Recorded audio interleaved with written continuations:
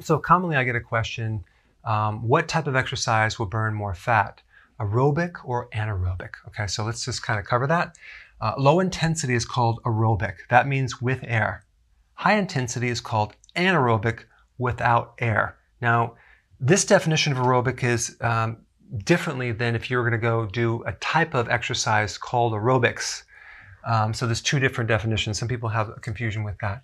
But the low intensity type exercise would be walking, light swimming, riding your bike, to the point where you're not huffing and puffing. You can talk to someone, you're not out of breath. Okay. The advantage of doing this is you get a lot of oxygen, you get lower stress, you get improvement in brain function. It actually will help regenerate brain cells, which is really good.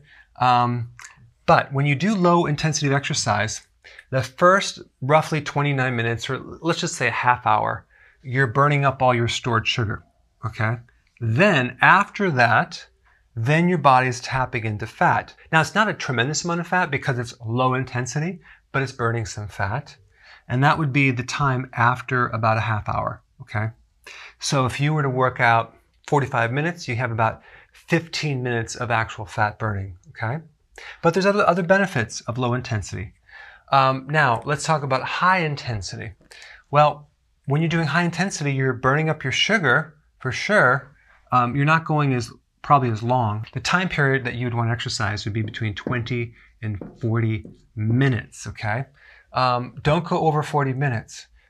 It's better to actually increase your intensity, make it more difficult, but work out shorter than to go longer.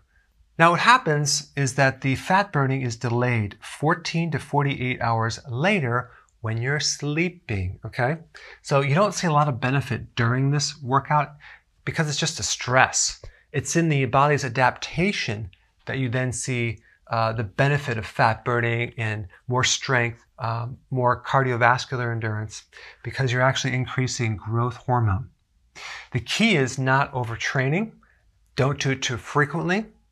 I've had people go from exercising 5 days a week to 1 day a week and get massive benefits just because they gave their body a chance to heal and recover.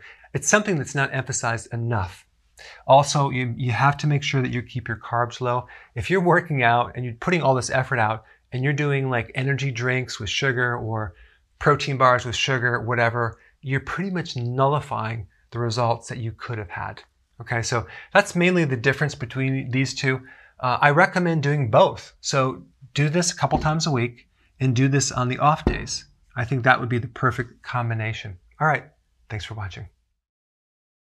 Hey, you probably already subscribed, but if you haven't, press this little button down below and I will keep you updated.